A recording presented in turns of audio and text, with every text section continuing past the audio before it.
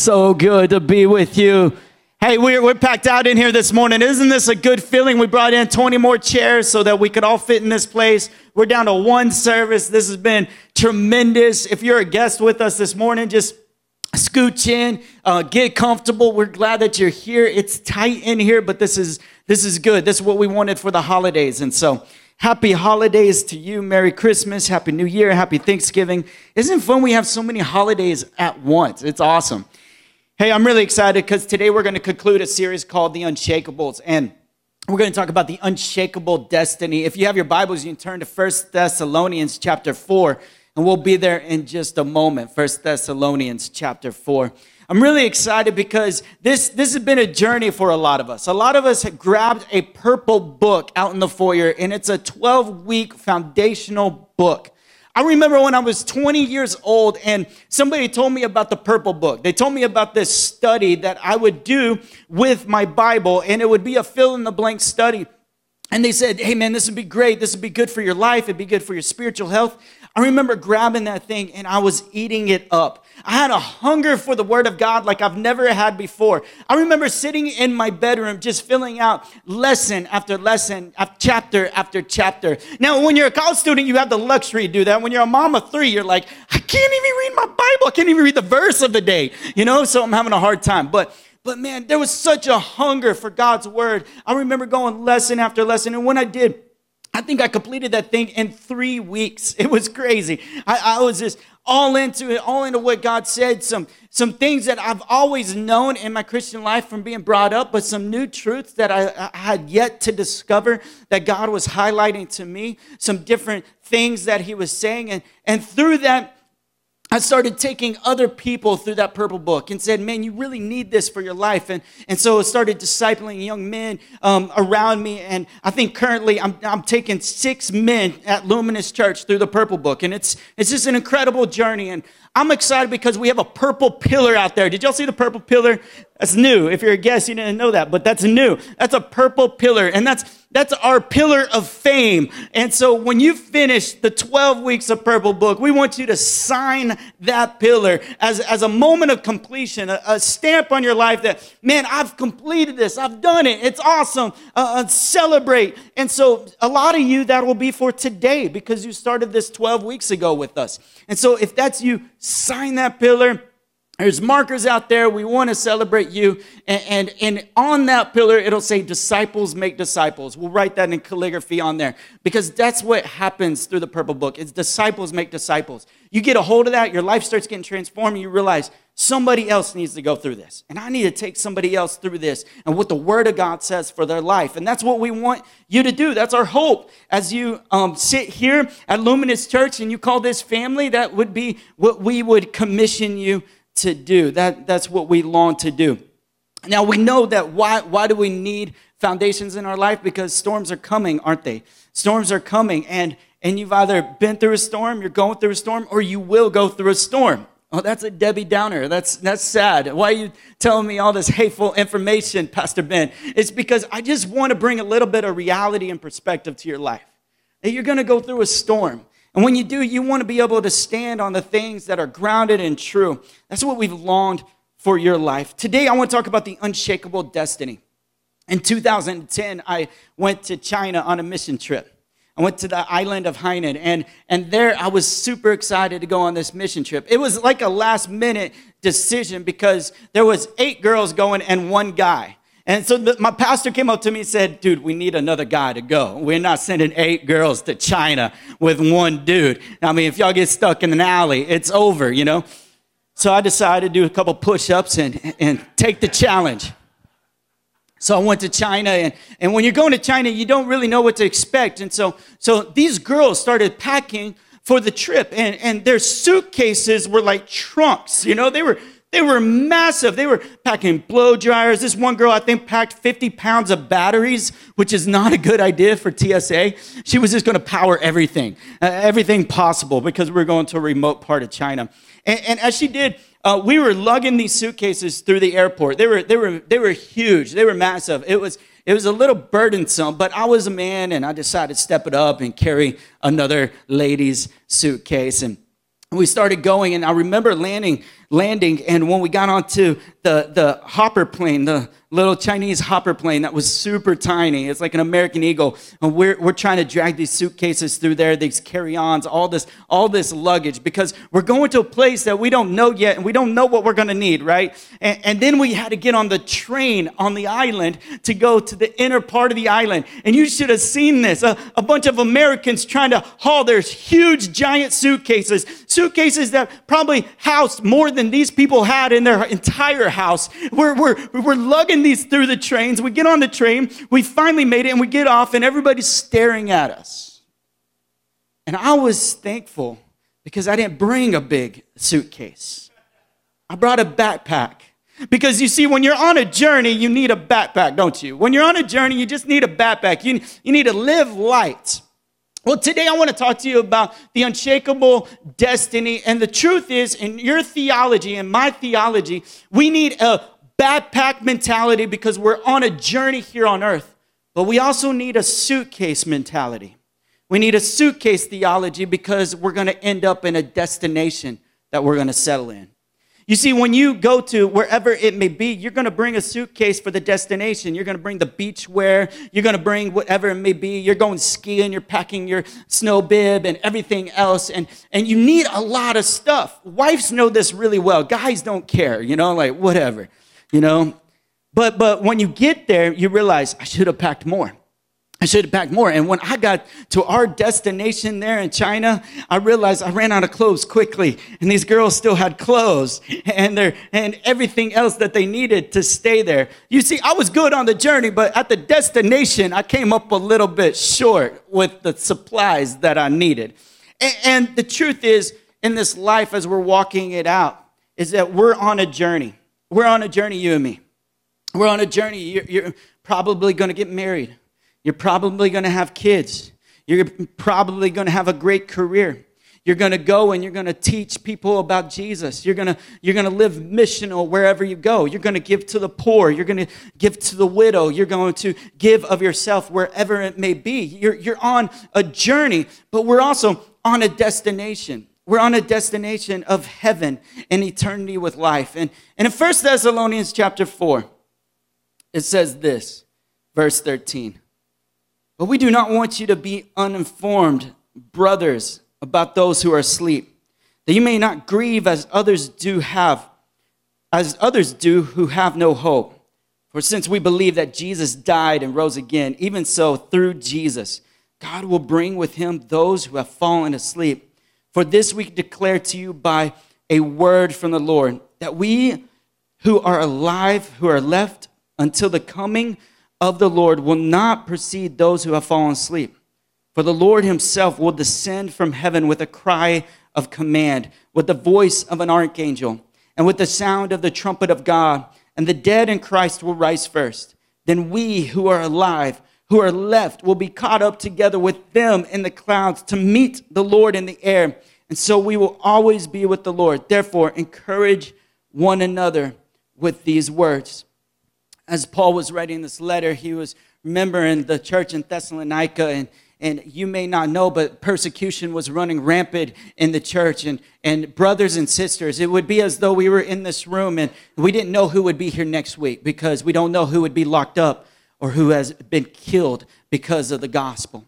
You see, they were living in a time where the gospel was threatened by the local government and by the government as a whole, and people were being persecuted. And as they came back to church the next day and they gathered together, they saw people who weren't there anymore, and they started mourning and started weeping and started crying, and as we all should, right? Because we mourn with those who mourn. But Paul's saying, hey, this is temporary. This is temporary, and I need you to know that, because if you stay here and you keep mourning, you're going to be unproductive what God's called you to do.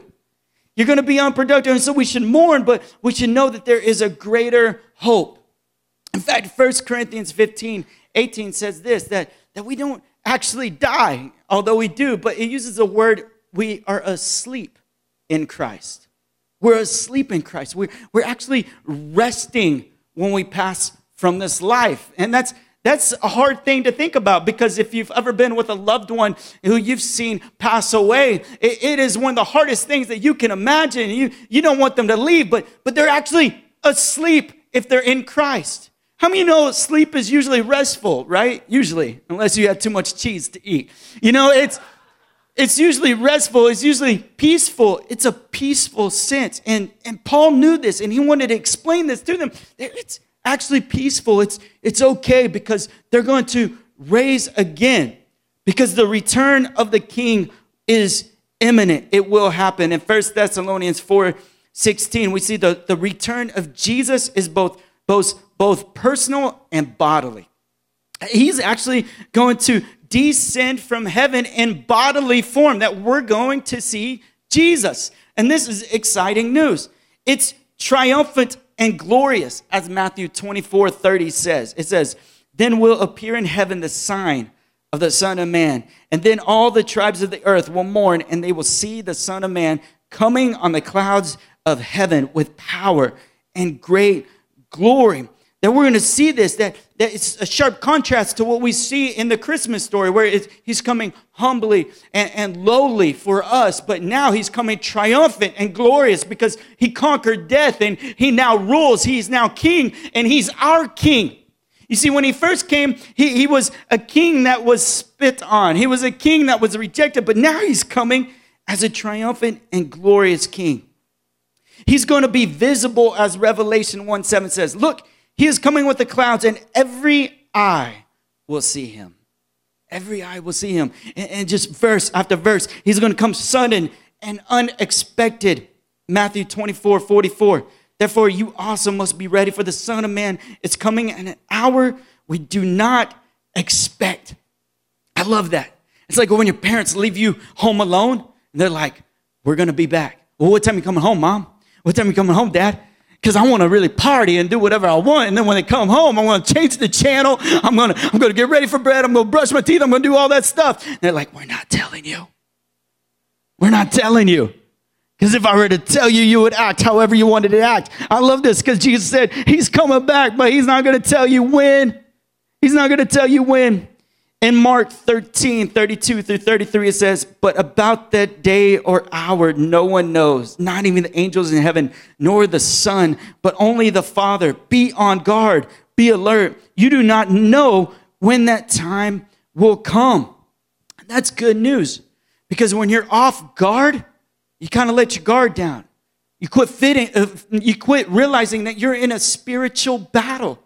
That you're in a spiritual battle, that there's a battle raging, and it's not a war against flesh and blood, but it's a war against principalities, darkness. It's a war that the enemy's trying to win. We're in a war, and we're supposed to stand there as watchtowers, staying awake, praying, interceding, believing, preaching, telling others, loving our kids well, loving our spouse well, which we don't do all the time, do we?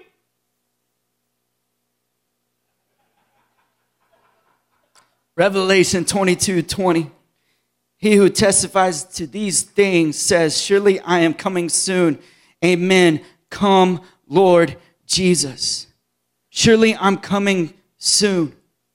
And it's not for us to wait passively, but we're supposed to wait being fruitful. We're supposed to wait being productive. And I find that so hard. I'll never forget being picked up when I was in 8th grade. I didn't have a car, and so I needed to be picked up to go hang out with my friends. And I remember waiting to be picked up, and I would sit around, and I would just wait and wait and wait, and I would just pace back and forth. It drove my mom crazy, in 8th grade. When they coming? Are they here yet? Come on, Mom, where are you? Come on, friends, where are you? I was just pacing and pacing and pacing, and I was not productive at all. I could have been doing my chores. I could have been doing several other things, but I was just pacing. And I find that to be true with us in our Christian walk.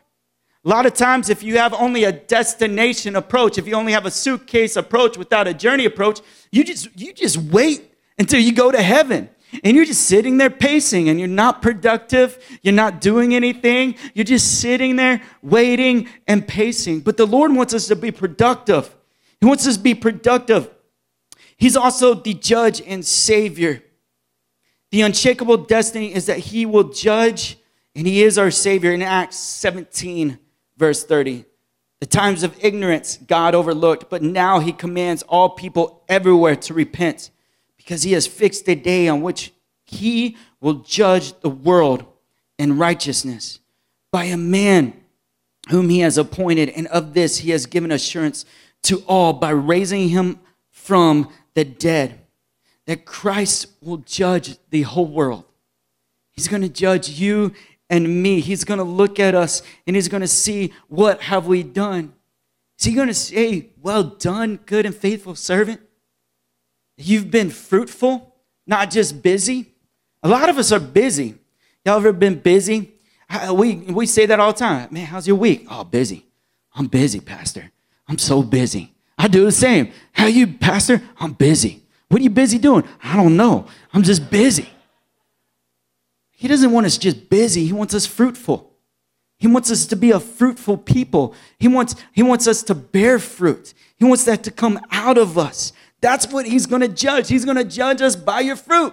He's going to judge us by who we are and by what we've done. The kingdom comes, 2 Peter 3:13.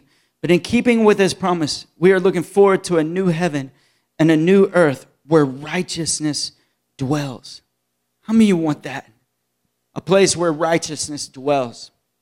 You know what's amazing is when God created earth, he created Eden. He created everything good. He created man and woman very good. He created them amazing, and it was perfect. It was bliss. There was no bombings. There was no shootings. There was no racism. There was no politics. There was none of that. It was completely free, completely bliss. It was amazing, and everybody got along, and it was awesome how God designed. And the most important thing about Eden, it was relational. It was relationship with God. And that's what we're longing for.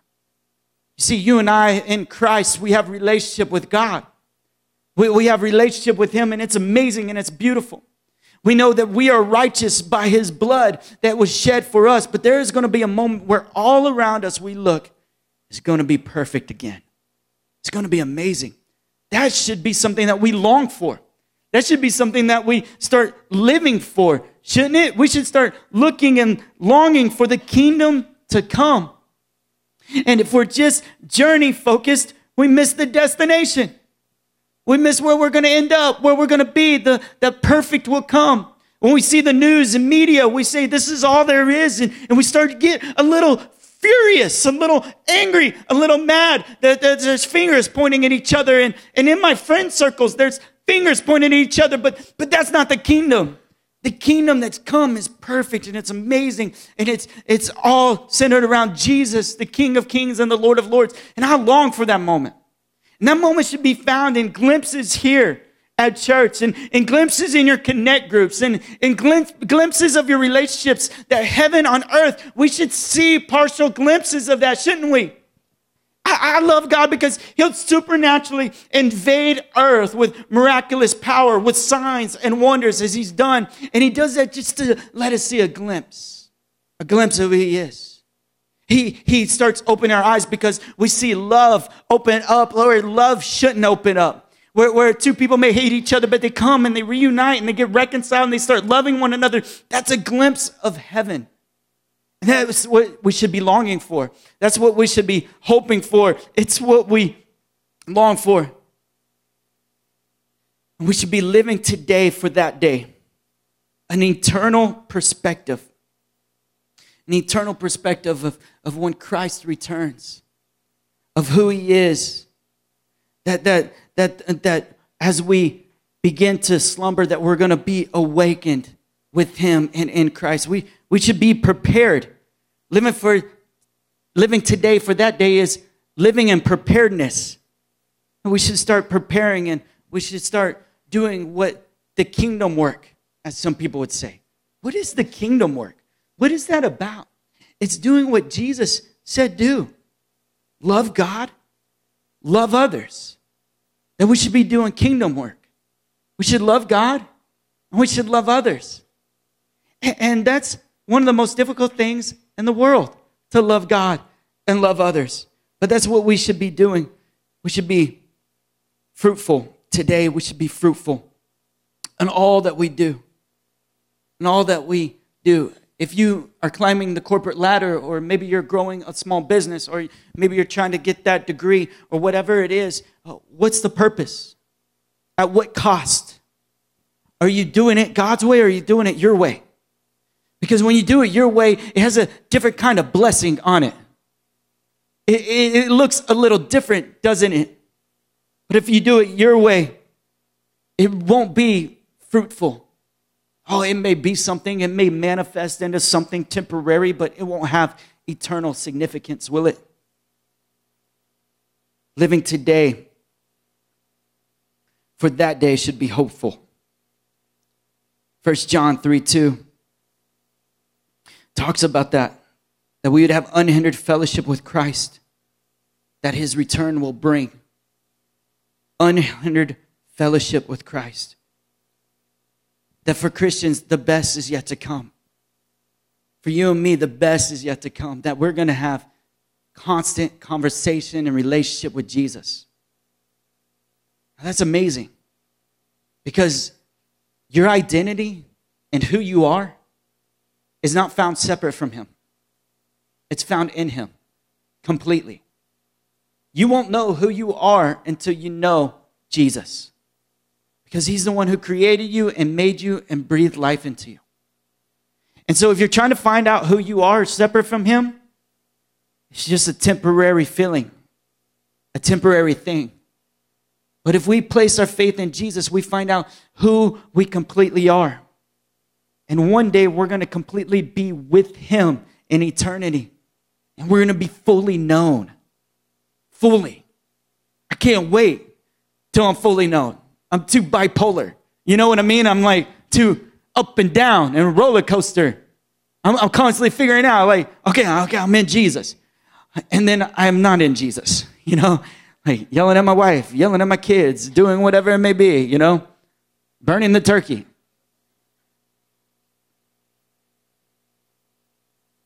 In Acts chapter 2, Josh, would you come up, please? In verse 24. We read about a man named David. And David was the chosen king of Israel. It says that David was a man after God's own heart. He was a man after God's own heart. It's why I always prayed to be David without Bathsheba. You know, anybody else? Pray to be David because I wanted to be after God's own heart. And Peter begins to speak about David, and Luke records it in the book of Acts. Verse 24. But God raised him from the dead, freeing him from the agony of death, because it was impossible for death to keep its hold on him, on Jesus. David said about him, prophetically, right? And I saw the Lord always before me, because he is at my right hand. I will not be shaken. Therefore my heart is glad and my tongue rejoices. My body also will rest in hope, because you will not abandon me to the realm of the dead. You will not let your Holy One see decay. You have made known to me the paths of life. You will fill me with joy in your presence. Fellow Israelites, fellow luminacies, I can tell you confidently that the patriarch David died and was buried, and his tomb is here to this day. But he was a prophet and knew that God had promised him an oath that he would place one of his descendants on his throne. Seeing what was to come, he spoke of the resurrection of the Messiah, that he was not abandoned to the realm of the dead, nor his body see decay. God has raised this Jesus to life, and we are all witnesses of it. David prophetically writes about Jesus, that Jesus would come and be the Messiah for you and me.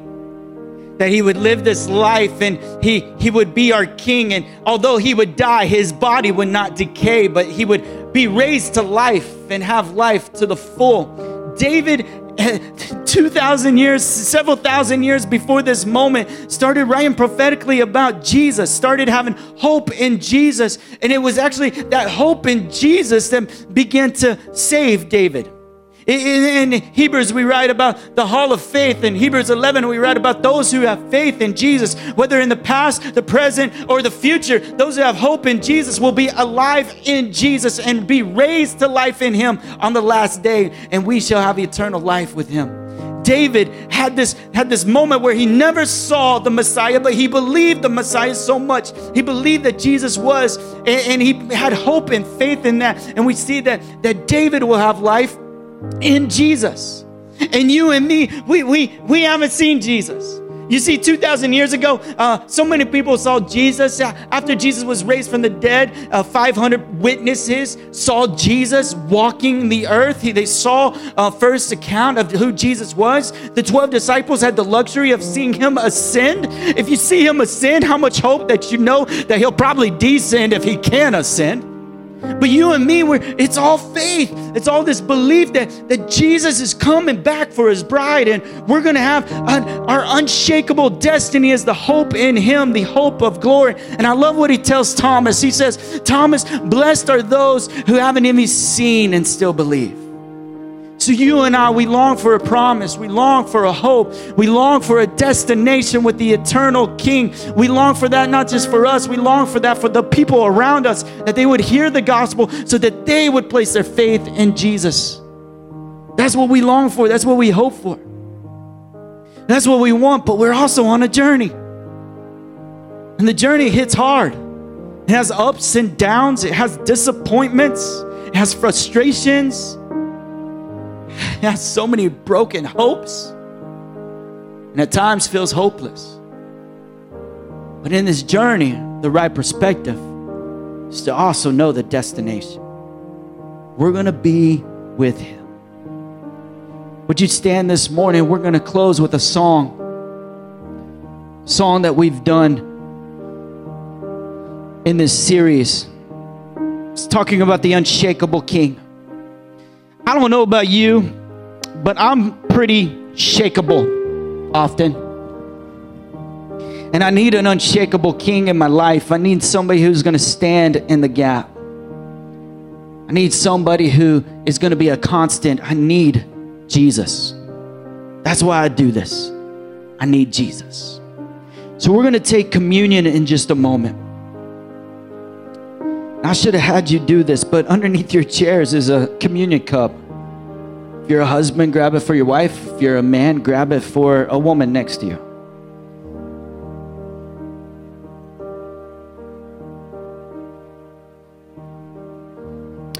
What I want to do is I want to sing this song as we hold this cup, and I want to remind us of what this cup represents. In 1 Corinthians 11, it says that this cup, this bread represents his body that was broken for us. This juice represents his blood that was shed for us. And he says, as often as you do this, remember me, remember King Jesus, remember the journey and the destination.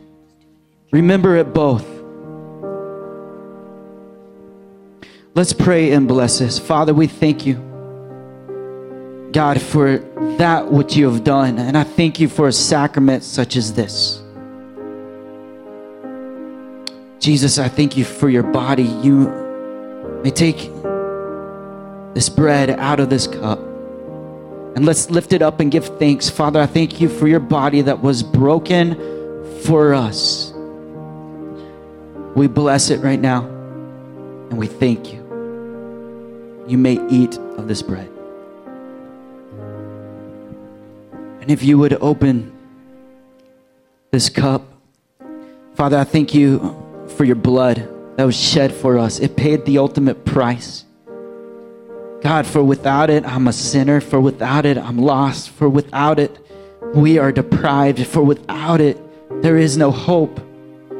But because your blood was shed for us, it paid the price for our sins. And so, Jesus, we remember in this unshakable life, the blood that was shed for us.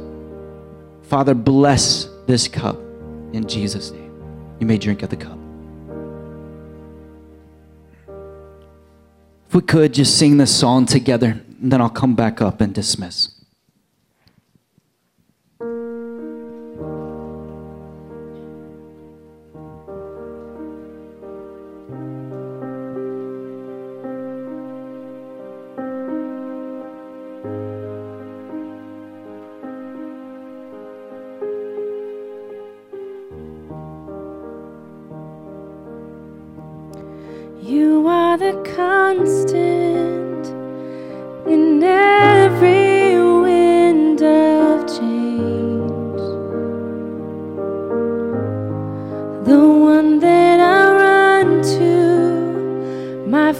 ever hiding place.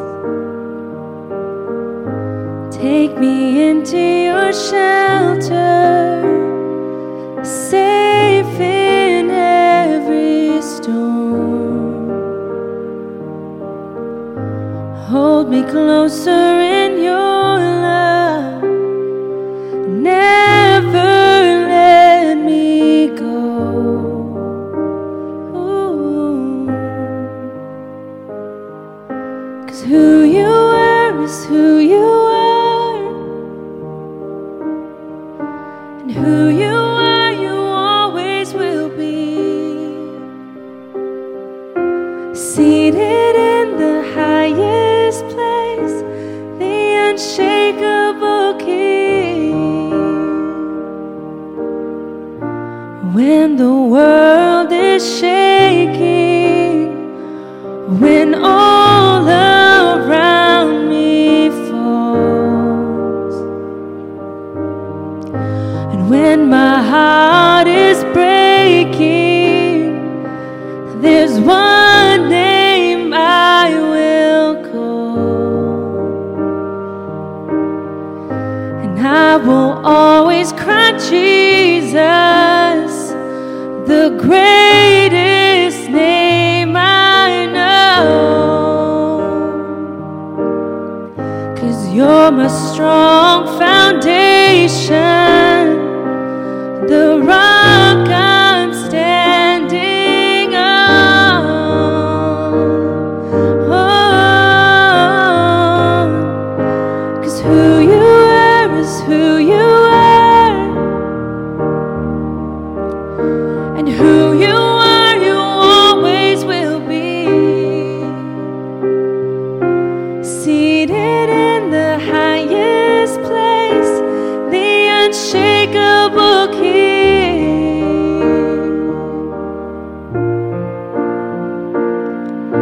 And nations rise and nations fall,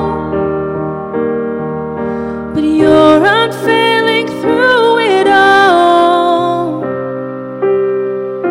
And all creation shouts and sings to the unshakable King.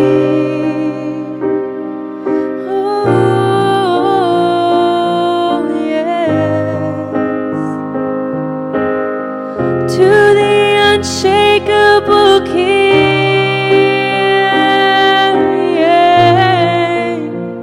Always.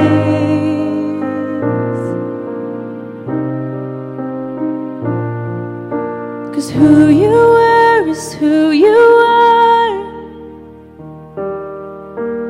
and who you are, you always will be. Seated in the highest place, the unshakable King.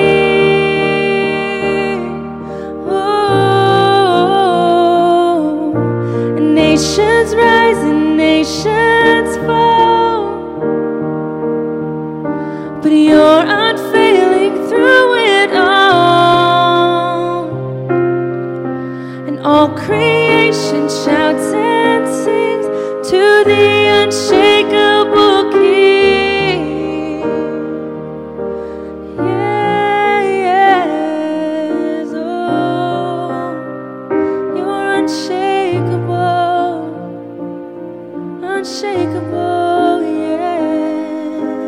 Jesus, you're the unshakable King. Jesus, we love you this morning. We praise you this morning. We give thanks to you this morning. God, would your name be glorified here on earth as it is in heaven. We give you praise. Church, can we praise God this morning? God, we thank you.